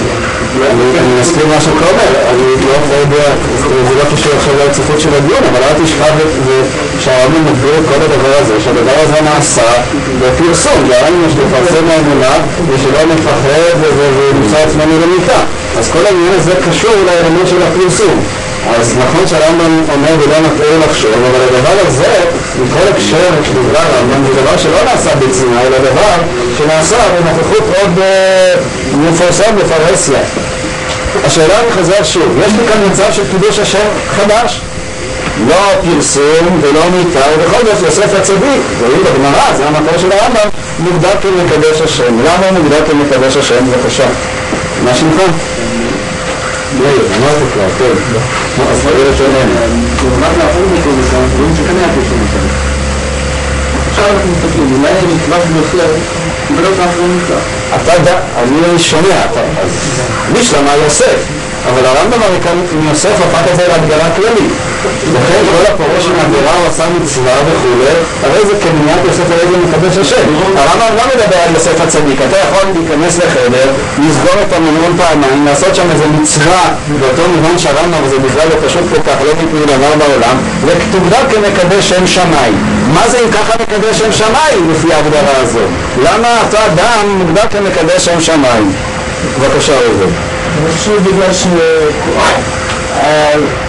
שלא חייבים להסתכל על הקידוש המים דווקא באותה שעה. אני חושב שיכולים להסתכל על הקידוש המים שיקרה עוד יום או עוד 10 דקות. בגלל אני מתי שהוא לא הלך לאשת פוטיפר, בסדר, באותה שעה אף אחד לא יסתכל, אבל היא הסתכלה. ומה היה קורה שאף אחד לא יודע? אדם מכניס את עצמו לחדר, סוגר את החדר, סוגר את התריסים, אף אחד לא יודע, אף אחד לא ידע, ועושה שם מצווה לשם שמיים, מצווה לשמה, הרי זה מקדש את השם, זאת אומרת שהרמב"ם מדבר עליה. למה באיזה מובן הוא מקדש את השם? מה זה קידוש השם? מהי הנקודה? מה?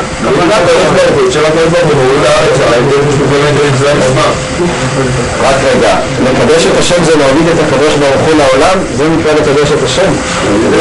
אני רוצה להבין, כל פעם שאדם עושה מצווה הוא מקדש השם, כשאני נניח תפילין בבוקר, אני קיימתי ביחד מצוות תפילין, גם מצוות קידוש השם, לפי ההגדרות שלך? אז זה לא נכון, במפורש זה לא נכון. הרי הרמב"ם מוסיף כאן כמה תנאים שהרי שהייתי עושה אותם כל יום, אבל יש להניח, כמו שהרמב"ם אומר בסוף מכות, אדם יכול לזכות איזה לפעמים רק פעם אחת בחיים שלו. זה לא סתם מצווה, אלא מצווה לשמה. עשה מצווה לא מפני דבר בעולם בפחד וליראה ולא לבקש כבוד, אלא מפני הבורא ברוך הוא כמיית יוסף הצדיק. אז הרי זה מקדש את השם. באיזה מובן הוא מקדש את השם? מה? למה אתה מניח הרב מניח השם הקדוש ברוך הוא, לא?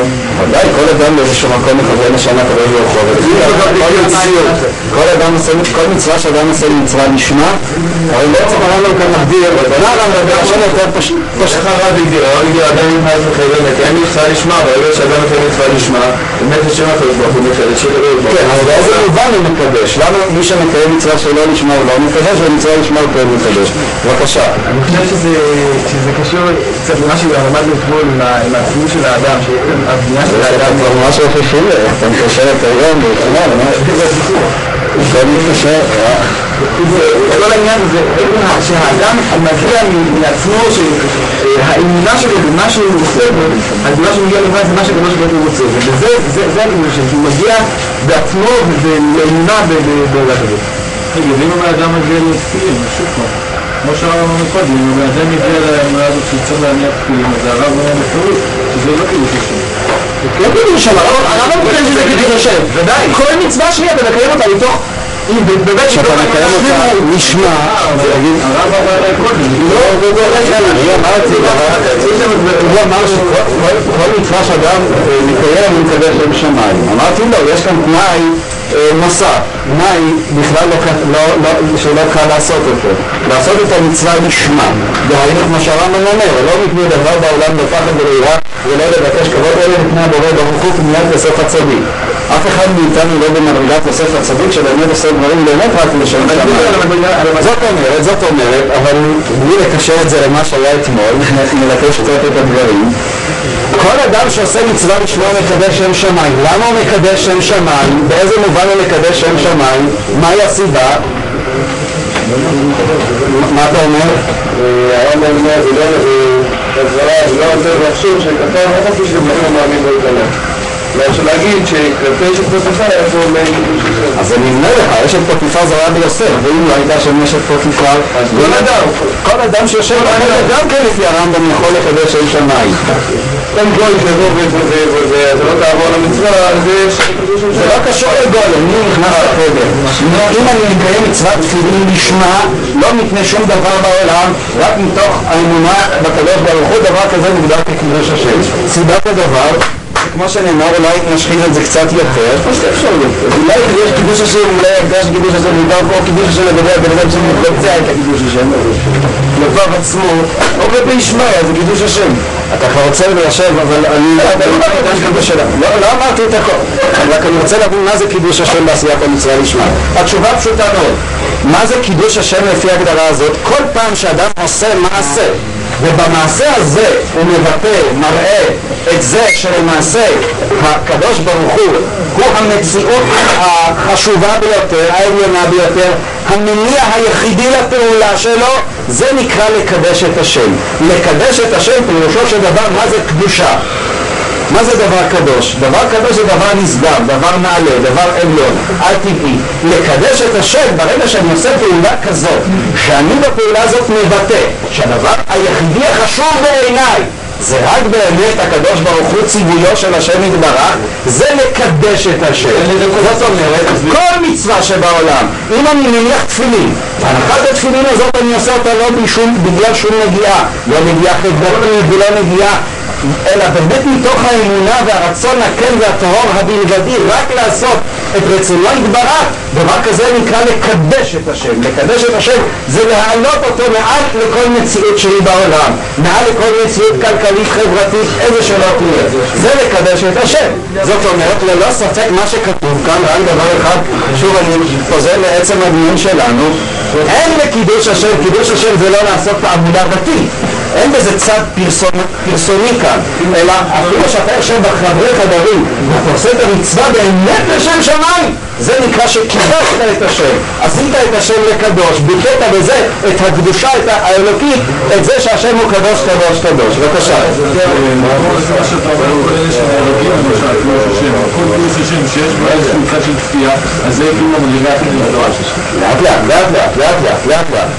כאן נוכל לצעוד צעד נוסף שעדיין לא ימצא לנו את כל העניין, ולהבין למה כשאדם מת על איזושהי מצווה או עבירה, גם הוא בכלל מקדש שם השם אפילו שהדבר הזה נעשה בצנעה. זאת אומרת, זה הצד השני של המטבע, לאט. למה? בעצם זה שבעצם פה זה לא בא מתוך ההכרה שלו שאני צריך עכשיו לבוא ולקדש לשם שמיים, אלא זה בא לו בעצם מצד כפייה, וזה בעצם כאילו קידוש השם המדרגה הכי נמוכה. אנחנו כל מה שאנחנו מדברים על קידוש השם, אנחנו מדברים על זה מגיע לאדם במדרגה הכי גבוהה שהוא מגיע להכרה שהוא צריך. כן, אבל יש שתי אופציות לקידוש השם. יש אפשרות אחת שאדם עושה מצווה רק לשם שמיים, זה דבר אחד. ישנה אפשרות נוספת שאדם מת על קידוש השם. מה זה מת על קידוש השם? כשאדם מוסר את עצמו ומוכן למות, שלא לעבור עבירה או לקיים איזושהי מצווה, למשל שלושת העבירות יהרג ואל יעבור, אז בגמלה כזה הוא גם כן מקדש את השם. למה הוא מקדש את השם? משום שהפעולה הזאת כשעצמה, היא בפני עצמה מוכיחה שהערך האלוקי, הקדוש ברוך הוא חשוב לו מכל החיים כולם. מה יכול להיות יותר מאשר ימות על קידוש השם? הרי בעצם המוות על קידוש השם בצנעה ועשיית המצווה שלא משום מניע חיצוני לא טהור, אלא רק מתוך הרצון לעשות את רצונו יתברך, שניהם בכלל קידוש השם. זה אנחנו לומדים כאן מתוך הדבר הזה, מתוך ההגדרה הזאת של קידוש השם שנאמר כאן. בבקשה. אם אתה יש כזה שאלה לקרב הרמב"ם, אפשר להגיד שכל מצווה שאתה עושה אותה בגלל שהבורא ציווה אותה והמדרגה הזאת שגדול שלנו, אז אתה קודש את השם. כן, זה בדיוק מה שכתוב ברמב"ם. מי שנגע יגע ויעשה מסורים. זה קצת לא מסתדר לי איך הרמב"ם לומד אותי מצווה מסוימת לקדש את השם, ובצד שלי כל מצווה שאתה עושה אותה, יכולה את הבעיה. אני שומע, לאט, תכף ניגע בבעיה הזאת, לאט, הלאה. אנחנו נתייחס לנקודה הזאת שאתה מעלה. בבקשה, יוסי. למה אנחנו רואים לקרוא את המצווה הזאת כמצווה שמקיימת על האדם פרטי בחברים חברים, מצווה לא קשורה למציאות מסביב. בכל זאת, כולל השם של הרמב"ם בספר המצוות הוא שמתכוונים לקדש את שמו בתוך בישראל ולהפיץ את אמונתו בעולם. כן, אבל השאלה הקודמת, השאלה הזאת מתחדדת עכשיו עוד יותר. הנה, יש לי דוגמה של אותו תלמיד חכם, הוא יחשב כמקדש השם אפילו אם הוא לא עושה את זה לשם שמיים. התנאי של לשם שמיים אין בתלמיד חכם. תלמיד חכם שהוא מתנהג באותו אופן שהרמב"ם אומר, הוא לא עושה את זה לשם שמיים, הוא עושה את זה בשביל הכובד שלו. האם הוא לא יחשב כמקדש שם שמיים? לכאורה יחשב, נכון, הוא עושה את זה שלא ישמע, אבל קידוש השם נדגם כאן בעצם העובדה שהאמונה בו יתברך יתגדלה.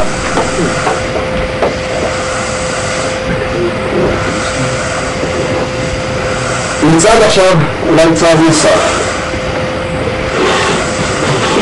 הגמרא נלמד את הקטע בגמרא בסנהדרין ע"ד, נמצא לפניכם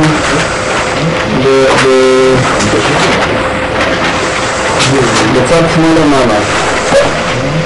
ע"ד עמוד ב', סנהדרין ע"ד עמוד ב'.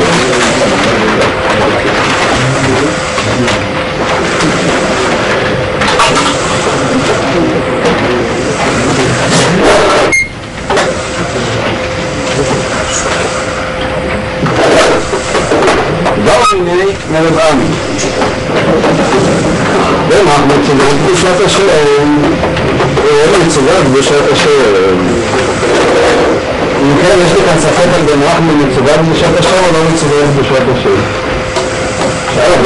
אמר אביי תשמע שבמצוות מצטוות בני נוח ואיתה פעם מהוויין. איך אנחנו מסתכלים למנוח מצוות קדושת השם או לא? הרי אנחנו יודעים מקובל שרק שבע מצוות מצטוו והמצאנו בשום מקום 8 מצוות בני נוח רק שבע בבית. אמר לי רבא, הנה בכל אופן זה אומר.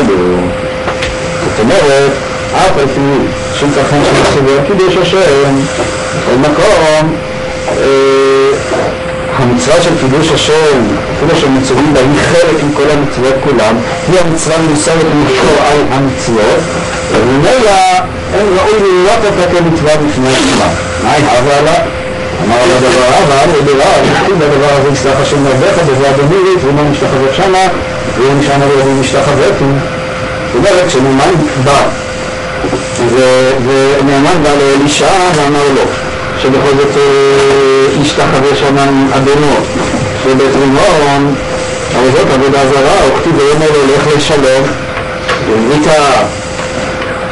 ואם לא, ואם אתה אומר ואם לא לאמא, זאת אומרת, אם אנחנו באים ואומרים שבנוח מצווה על קידוש השם, אז למה הוא לא אמר לו נעמן, אתה חייב למסור את נפשך ולא להשתחוות בית רימון? אבל צינה בפרסיה, אפשר לקרוא את זה בכמה גרסאות. הגרסה של רש"י שהכל זה משפט אחד, ואמרת אז לא לאמא להבצינה בפרסיה, כלומר שיבוא ויאמר לו שיש נקמינה בין צנעה לפרסיה, כלומר שאף על פי שבצנעה ייתכן שהוא לא מצווה על קידוש השם, בפרסיה הוא כן מצווה על קידוש השם, או יש כמה פירושים בראשונים, או כלומר שיזהיר אותו ויאמר לו שאם יש שם 10 ישראלים אז הוא מצווה על קידוש השם. זה פירוש אחד שיש בגמרא. פירוש נוסף שלמה לא אמר לו באמת אלישע והזהיר אותו שהוא מצווה על קידוש השם, הפירוש של הגמרא בצינה ובפרהסיה זה כבר דחייה, כלומר שבאמת בבית רימון לא היו 10 ישראלים, מכיוון שלא היו 10 ישראלים אז במילא לא היה חייב למסור את משור קידוש השם. השאלה כאן המחלוקת כאן רש"י ובן תוספות היא בשאלה אם הבעיה הזאת נפשטה או שהבעיה הזאת לא נפשטה. זה תלוי איך אנחנו כאן מפסקים את הגמרא, וגם יש כאן עוד גרסאות שונות. אם זה לא לעניין לא יקר להיבדל. שאלה התוספות, ובואו נתחיל בנוח מצווה על קידוש השם, ואם תאמר והא וחי בהם בישראל כתוב, ואפילו ישראל היה מחויב למסור עצמו אפילו בצנעה לא בכתוב וחי בהם, מה הגמרא מסתפקת אם בנוח מצווה למסור את נפשו על קידוש השם או לא? וכל הסיבה שבה ישראל בכל המצוות כולם ההלכה היא שהוא עובר ולא נהרג, זה הגמרא דרשה מהפסוק שכתוב וחי בהם ולא שימות בהם. דהיינו שאם אונסים אותו אז וחי בהם, לא ימות על קידוש השם בכל המצוות חוץ משלושת המצוות. הרי הפסוק הזה של וחי בהם הוא לא נאמר בבן נוח, ואם הוא לא נאמר בבן נוח אז בנוח לכאורה לא היה חייב למסור את נפשו. מה הספק? זאת אומרת, כל הסיבה שישראל לא מחויב למסור את נפשו זה רק בגלל הפסוק וחי בהם, כמו שרש"י הסביר בעמוד הקודם חביבות נפשו של ישראל, דהיינו שהקדוש ברוך הוא הנפש של היהודי היא חשובה וחי בהם, ואם אומנם כך הם הדברים שמה?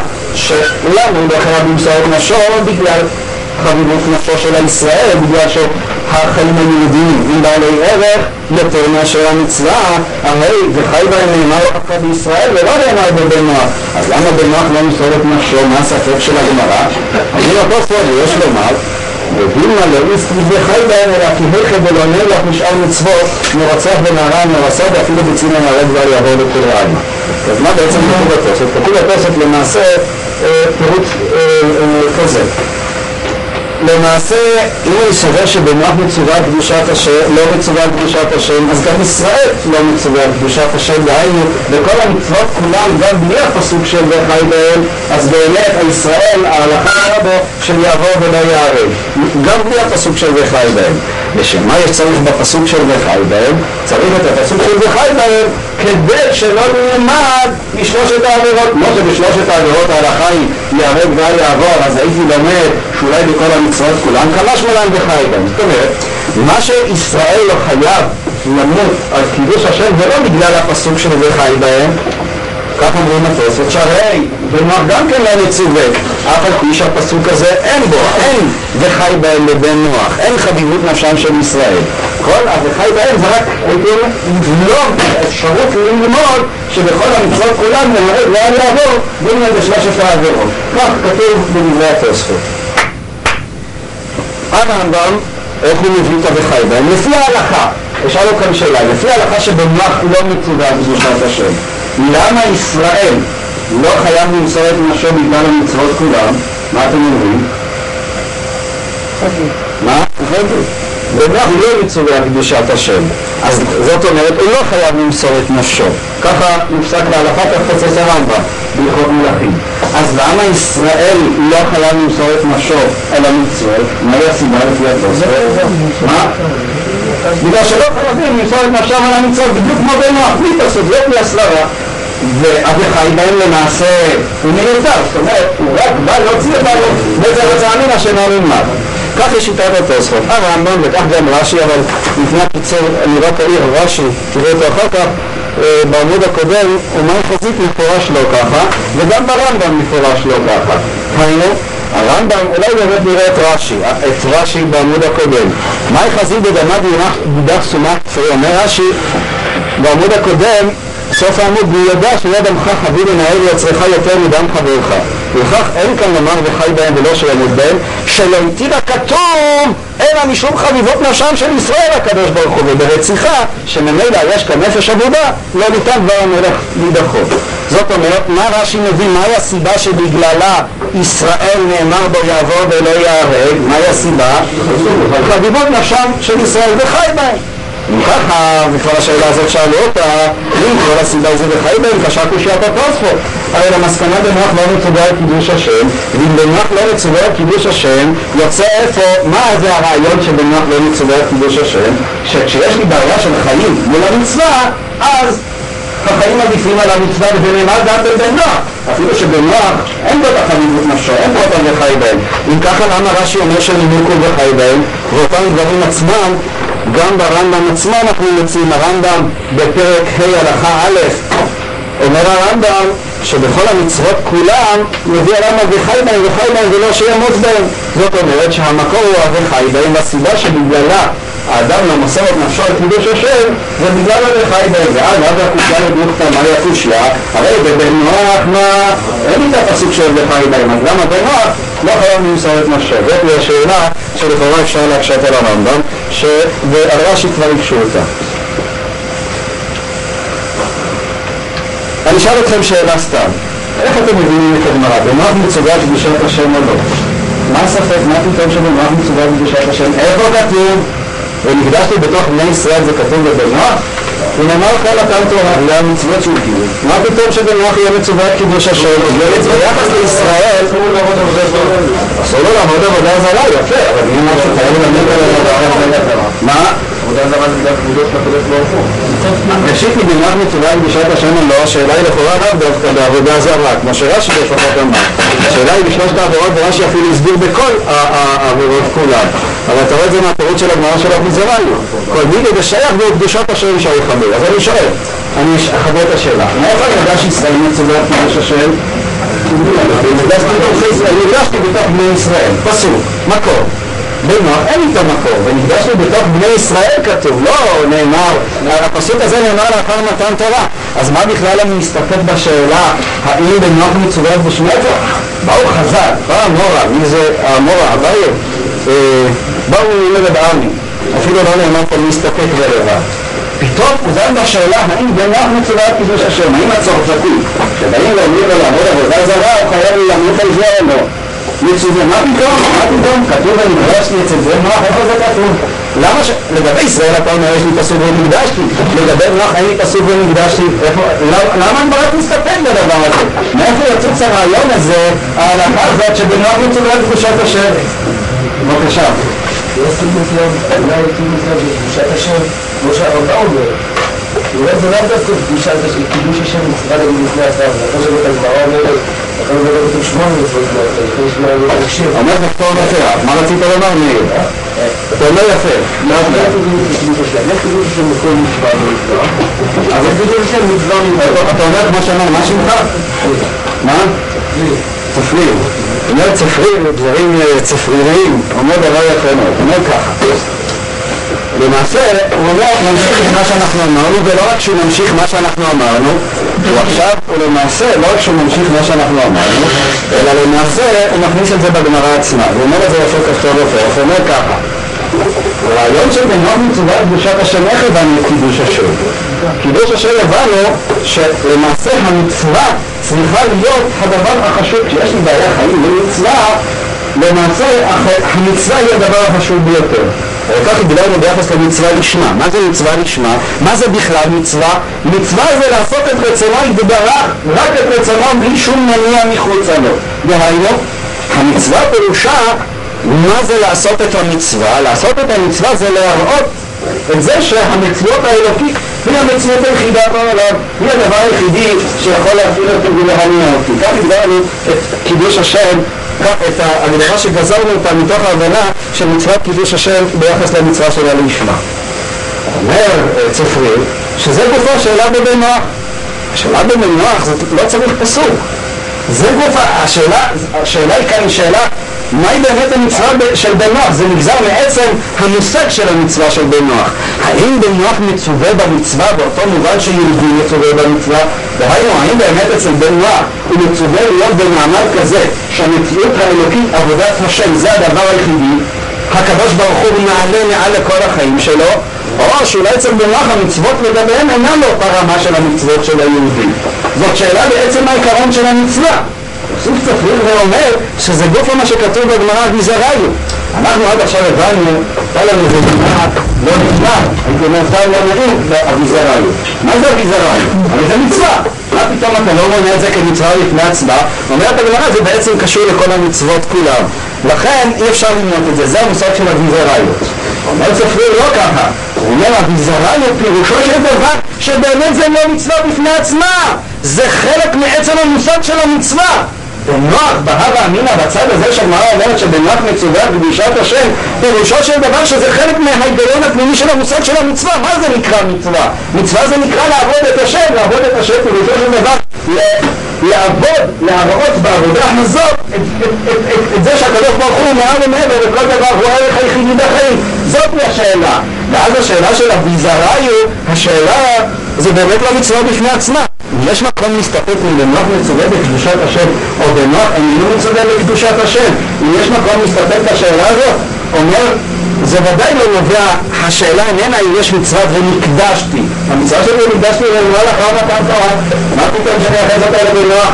כל השאלה היא באמת בעצם ההגדרה של המושג של מצווה ביחס לבנוח. האם המושג של מצווה ביחס לבנוח זה רק איזה עניין חברתי? ברגע שזה מתנגש עם החיים שלו, אז החיים עדיפים על המצווה, שאומר לומר לא ככה, וזה גופו מה שנרח בגמרא ביחס למושג של אביזריו. אביזריו פירושו שזה לא מצווה לפני עצמה. אם צעדנו עד כאן את הדרך, אז אני רוצה עכשיו לצעוד צעד נוסף. מה זאת מצוות ונקדשתי שמתנגד מהפסוק? מה? נכניס במצוות. זאת אומרת, ונקדשתי בתוך בני ישראל, זה מוסיף מימד נוסף, אתם אומרים, זה החלק של הפרסום, הרי זה ניבן מהפסוק. זאת אומרת, עכשיו תראו דבר נפלא מאוד. הרי הגמרא אומרת, לימיתה לא, זה תלוי בגלוסות, לא אימא ליד בצינה בפרסיה. כלומר שיש הבדל אצל הגוי בצינה לפרסיה. למה יש הבדל אצל הגוי בצינה לבין פרסיה? למה יש הבדל אצל הגוי בצינה לבין פרסיה? משום שבאמת המושג של קידוש השם שיש אצל גוי זה רק המושג של האביזריו. אבל הפרהסיה לא שייך אצל הגוי. למה הפרהסיה לא שייך אצל הגוי? משום שזה נלמד ונקדש לבלתי תתם להוויה.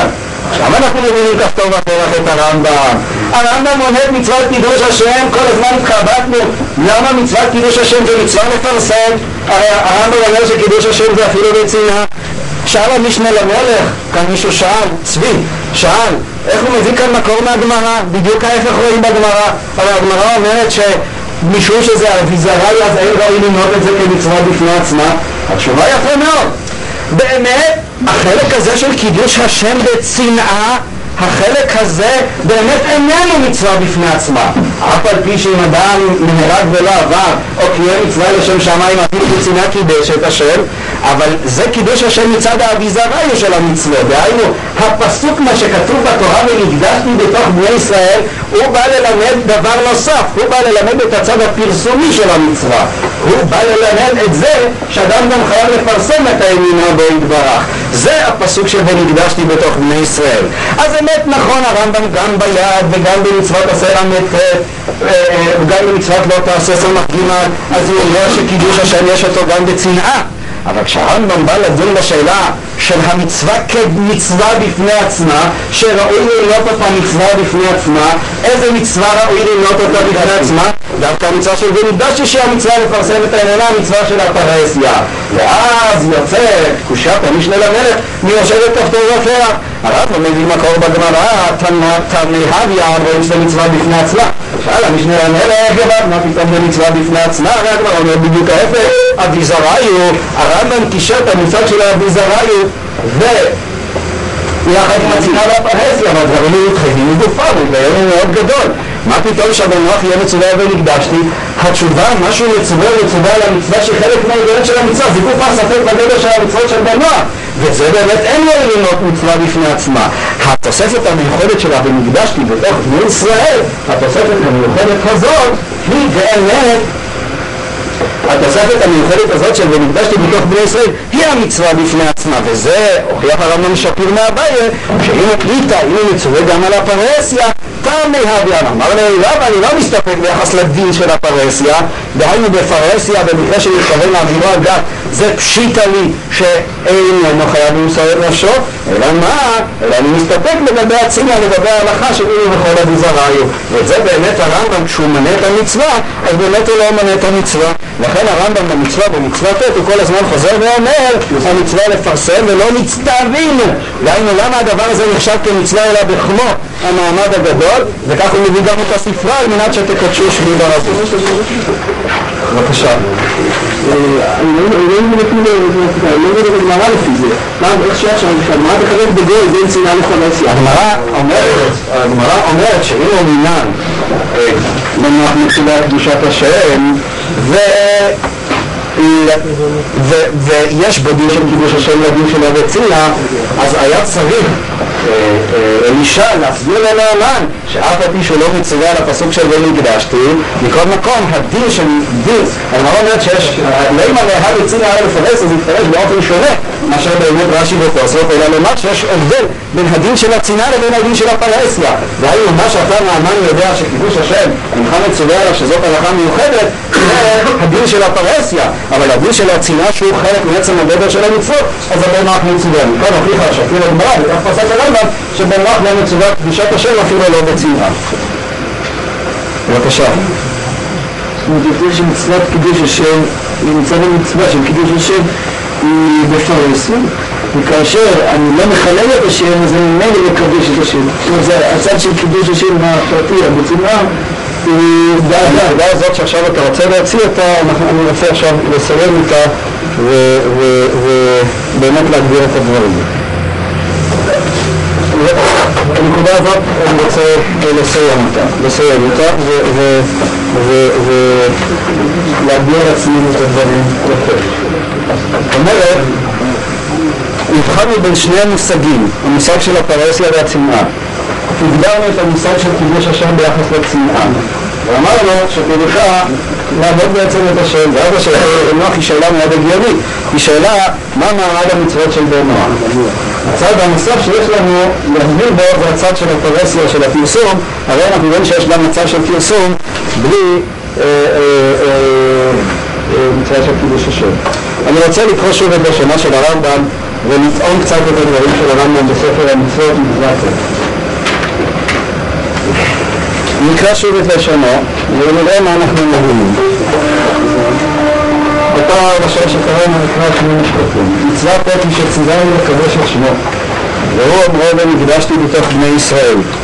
בעניין זאת המצווה שאנחנו מצווים לפרסם האמונה הזאת האמיתית בעולם, ושלא נבחר בנזק שום מזיק, ואף על פי שבעלינו מכריח לבקש ממנו לכפותנו שלא נשמע לו, אבל נפסר עצמנו למיטה ולנפעל לחשוב שכפרנו אף על פי שבתוכנו מהמדים במתעלה. זה משפט אחד.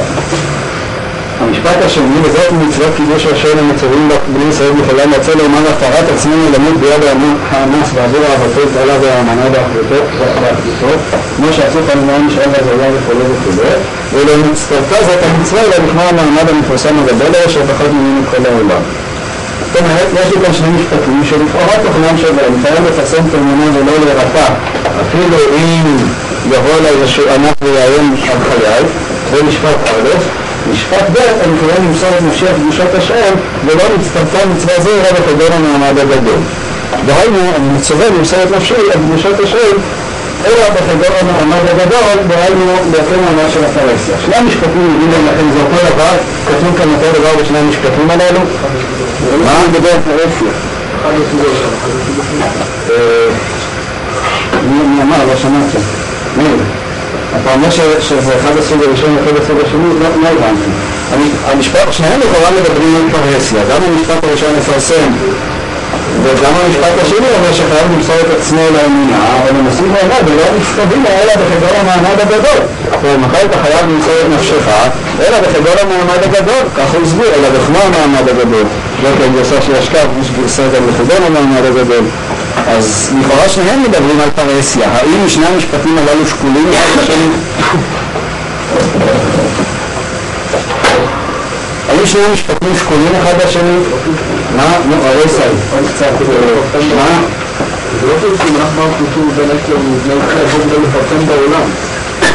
בעולם שאלה נכונה, שאלה נכונה שהאחרים מתייחס אליה. זה מראה שאפילו שרק גוי אחד יודע שהפית הזה, כל פעם זה חנן. עשרה בעולם זה לא גוי אחד. השאלה שאתה חושב היא שאלה נכונה, אני עמדתי עליה, אבל לא נוכל עכשיו לענות עליה. זה סתם שאלה, שאם אתה מסביר פרהסיה וגם כשאתה חסרה ולנורא מעט יהודים, איך זה משתלב עם מפרסם בעולם? השאלה היא נכונה. מה? לפרסם זה לפרסם, מה זה לפרסם? בחדרי חדרים זה לא נקרא לפרסם, בכל מקרה. השאלה מה אם נושא בפרהסיה זה שאלה, אתה שואל, האם הפרסום רק בישראל ובגול? זה מה שאתה שואל, שאלה נכונה, כמו שאמרתי, לא מעניין עליה כרגע. אבל אני שואל שוב, מבחינת המשפט, שני המשפטים, לפרסם האמונה ואפילו שהדבר הזה אני נבד עם יום חיי, זה המשפט שאני חייב למות ולא מצטוות מראה בחדון המעמד הגדול, שני משפטים שקולים, הם מבטאים את אותו תוכן, או שני משפטים אחרים. מה אתם אומרים?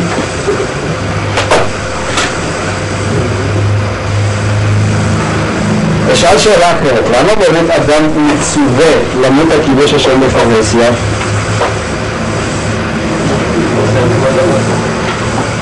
בגלל לפרסם? בגלל לקדש משהו. לקדש וכמה המצוא, זה מבין של מצוא.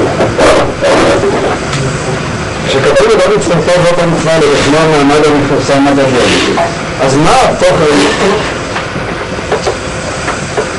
האם אני חייב לפרסם ואסור לי להירתע אפילו הדבר הזה יום לבוא ויום על חיי, זה התוכן של המצווה, או שאני חייב למות, לא נצטוויתי למות אלא בפרהסיה? כך אתה אומר, מאיפה אתה משתנה? השני, ומה עם הראשון? והראשון הוא בעצם הקידוש, זה הקידוש נשמע לקידוש. מה? בגלל שאתה לקדש לנו שזה המצווה בראשון. אז יש כמה מצווה, מה ראשון המצווה בראשון שלא יבוא מזיק. ומה שאני שניסה לסדר למיטה, שלא נתאי לחשוב, והמצווה השנייה זאת היא המצווה, וכותב שעצם המצווה יהיה רק צלום למות, ועצם המיטה למות לשמוע. אז זאת אומרת, לכאורה, אבל יש כאן סתירה, אם ככה. במשפט השני כתוב שמה זה קידוש השם זה למות בעבור אהבתו התעלה. רק מוסיף הרמב"ם ואומר ולא נצטוותה זאת המצווה לכמו המעמד המפורסם. זאת אומרת, מתי אדם חייב למות? רק במקרה שזה פרהסיה. אבל מהי המצווה? מה זה קידוש השם? למות בעבור אהבתו התעלה. זאת תוכנה של המצווה.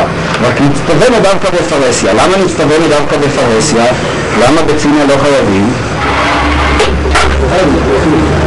בגלל שמה יש פה סוג של וחי בהם.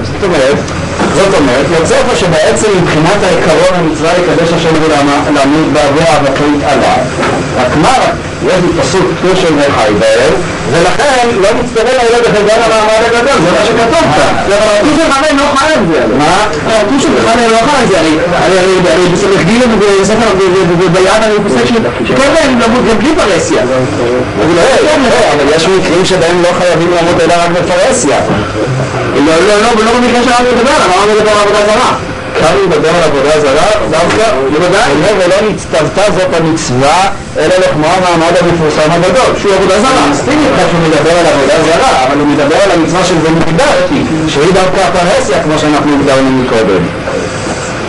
יש הבדל גדול בין אם אני אומר אדם חייב לפרסם את האמונה והוא לא צריך להירתע מהמיטה, לבין אם אני אומר אדם חייב למות, הצטווה למות רק בפרהסיה, משום שני ולא בפרהסיה זה לך יותר. אני מסכים, אבל התוכן של הראשון זה לפרסם, והראשון הזה לא צריך להירתע אפילו עד מוות, לפרסם עד מוות, זה מה שכתוב בדבר ראשון. והדבר השני כתוב למות, אבל שיש לך קהל, שרואים את זה, אז אתה מצווה על הדבר הזה. זה כמובן שתי רעיונות שאני לחלוטין, שהדבר ראשון מדגיש שהמצווה היא לפרסם, רק זה השיר של המצווה עד מוות, והדבר השני בא ואומר, המצווה היא למות, ואתה תצטרך לדבר כך לפני המעמד הגדול. לא אראה אתכם יותר, אני רק מסכם את הדברים, וכמו שאמרנו את לא ליגו חכם מבין מדעתו. מי שאין לו דעה, אז כתוב תלמיד חכם שאין לו דעה, אז לא נראים בעבודה טובה למי כתוב. צריך שתלמיד חכם לא מספיק לשמוע, אולי נראות שני דברים. א', אני אומר שצריך שיהיה דעה, אבל אני אומר שאני גם תלמיד חכם שאין לו דעה. וגם זה אני עובד משם. טוב, הלאה. מה שאני אומר, וזה דבר אמיתי מאוד מאוד. אומנם, אם תבינו את זה, אז זה דבר מאוד נכון. אני אומר ככה. המצווה לקדש את השם תוכנה אחד ויחיד. היינו, שאדם על ידי פעולותיו יראה שהמצוות האלוקית הקדוש ברוך הוא זה הדבר, המצוות היחידית הנחשבת בעיניו. וכל השאר זה הבל ותוהו, לא שום דבר. היינו, המצוות האלוקית מכריעה כל שיקול אחר אנושי, כל דבר שאיננו לשם שמיים. זה תוכנה היחידי של מצוות קידוש השם. ובאמת, כל מצווה ומצווה חייב היה אדם למסור את נפשו על קידוש השם, לא דווקא דין על העבירות, אלא על כל מצווה ומצווה, משום שהמצווה זה הדבר החשוב ביותר, הדבר היחידי, הערך האלוקי, אין ערך אחר, אין עוד מלבדו, אין שום דבר. כל המצוות, רק מה? כל המצוות כולם יש לכתוב שזה חי בהם. הקדוש ברוך הוא לא רצה שאנחנו נמות על המצוות הללו, יש לכתוב שלה וחי בהם. לכן מצטווה דווקא בפרהסיה. למה דווקא בפרהסיה? מהו האלמנט של הפרהסיה? האלמנט של הפרהסיה זה לא משום שיש כאן ערך, הייתי אומר, לתעמולה הדתית בפני עצמה, אלא משום שבזה הקדוש ברוך הוא מתרומם יותר. זה שכל העולם כולו מתוקן במלכות שדי, בזה מתבטאת הקדושה האלוקית יותר. למשל, מה הדבר דומה לאט לאט? אביא לכם משל. אין דבר שבקדושה אלא בעשרה. ההלכה הוא אומר קדיש קדושה צריך מניין. למה צריך מניין בשביל קדיש בקדושה דווקא מניין? מה אתם אומרים? מה? בגלל מצווה לפרסם? לומר קדיש צריך בשביל זה מניין בשביל לפרסם את האמונה? מה? למה כל דבר שבקדושה צריך עשרה? מה אתם אומרים? מה? זאת אומרת, הקדושה האלוקית, הרוממות האלוקית, הקדושה, יש ציבור, יש מניין, שבאים 10 יהודים אומרים קדוש, קדוש, קדוש, אז רואים שהקדוש ברוך הוא קדוש. וזו הכוונה של הרמב"ם שלא נצטווינו אלא בחגון המעמד הגדול. אמת, נכון שהמצווה היא למסור את נפשו על כל דבר, ובכל דבר ודבר יש קידוש השם, אבל בכל המקרים כולם התורה באה ואמרה וחי בהם. אבל אם הדבר הזה הוא בפרהסיה, הפרהסיה כאן זה גוף העניין של הקדושה. והיינו, העניין של קידוש השם אחד, ובזה אני חוזר וקושר את הדברים מההתחלה, העניין של קידוש השם חד, דהיינו שהערך האלוקי היחידי, ובעצם זה נאמר בכל המצוות כולם. חוץ משלושת המצוות, בשלושת המצוות שבהם אין את הפטור שלה וחי בהם מכוח השיקולים שלהם, נשארה המצווה של קידוש השם. היינו, אותה מצווה שאני מסר את עצמי על אהבתו את אלה. לכן הרמב"ם יכול להכליל בנקודה אחת את כל האפשרויות כולם. הדברים ממש כפתור לפרח.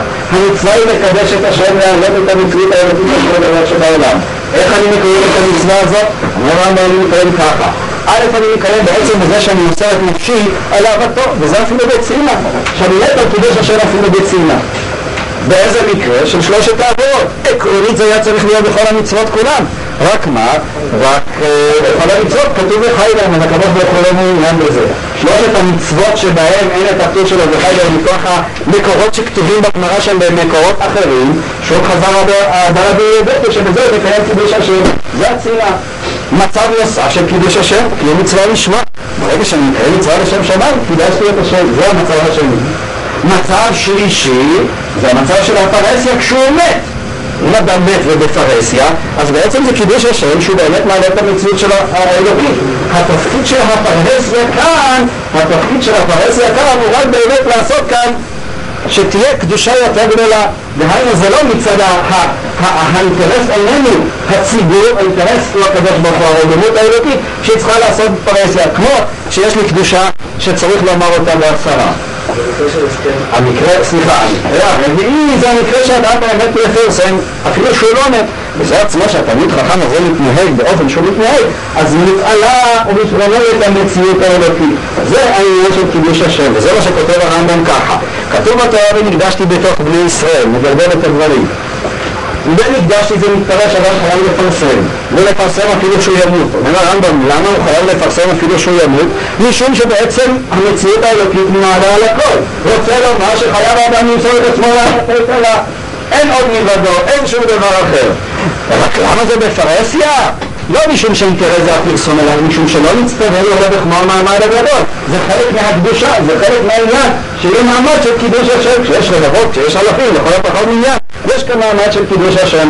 אבל אם החינמי, קידוש השם הזה יכול להיות גם בצנעה, כשאדם רוצה מצווה לשמה, הוא יכול להיות גם כשאדם נהיה את קידוש השם לשמה, הוא יכול להיות גם עצם הפרסום שהציבור כולו מנמם ומעלה את הקדוש ברוך הוא. טוב, נסיים כאן, אני מקווה שיוצא לכם גם לחזור לדברים ודברים מעבר לעניין הלמדני שיש לכם, ורוצים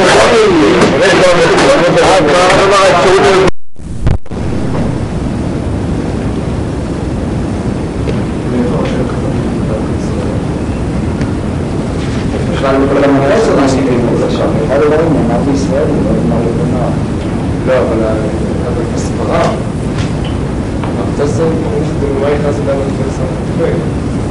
כן, לכאורה רש"י מגיד שמה יחז זה דווקא שם של ישראל. לא יכול להיות משהו של דבר. זה אני שואל, כלומר זה לא כתוב. שקוראים את הגמרא לא מבין. למה אתה לא מבין את זה? שקוראים את הגמרא, זאת אומרת שיש כאן פעם שאלה שהחיים זה דבר שמעלה פה. אתה לא יכול לדעת את החשבון הזה. עכשיו במה יחז, מי אמר שהחיים שלך יצבים? חשובים יותר. כן, זאת אומרת, אתה לא יכול לדעת. בלי קשר לשאלה אם יש לך תבירה, אין כמות תבירה, זה ישראל, זה כבר שאלה נוספת. טוב, אני רוצה לדבר באמת בסברה של המייחז, דווקא. תוספות באו ואמרו שגם אצלנו, גם אצלנו בעוד מקומות, שבמקרה של כך העולם יושב ואל תעשה, כמה ההלכה תהיה לעבור ולא יערב, כך אמרו התוספות. הביאו דוגמה לדבר, תינוק, אמרו התוספות, אבל נראה ביחס לתינוק שמה, שאם אחד זרקו אותו על התינוק, אז אמנם נכון שאסור לו בידיים ללכת ולרצוח את התינוק בשביל להציל את עצמו, אבל מצד שני הוא לא מחויב גם למסור את עצמו כדי להציל את חברו. ואדרבה, הוא כלומר מהמי חזי בגודל אחד ולסופת תפל, ואם אדם אבידיס הוא לא תפל. זאת אומרת, הסברה של המי חזי היא לא סברה של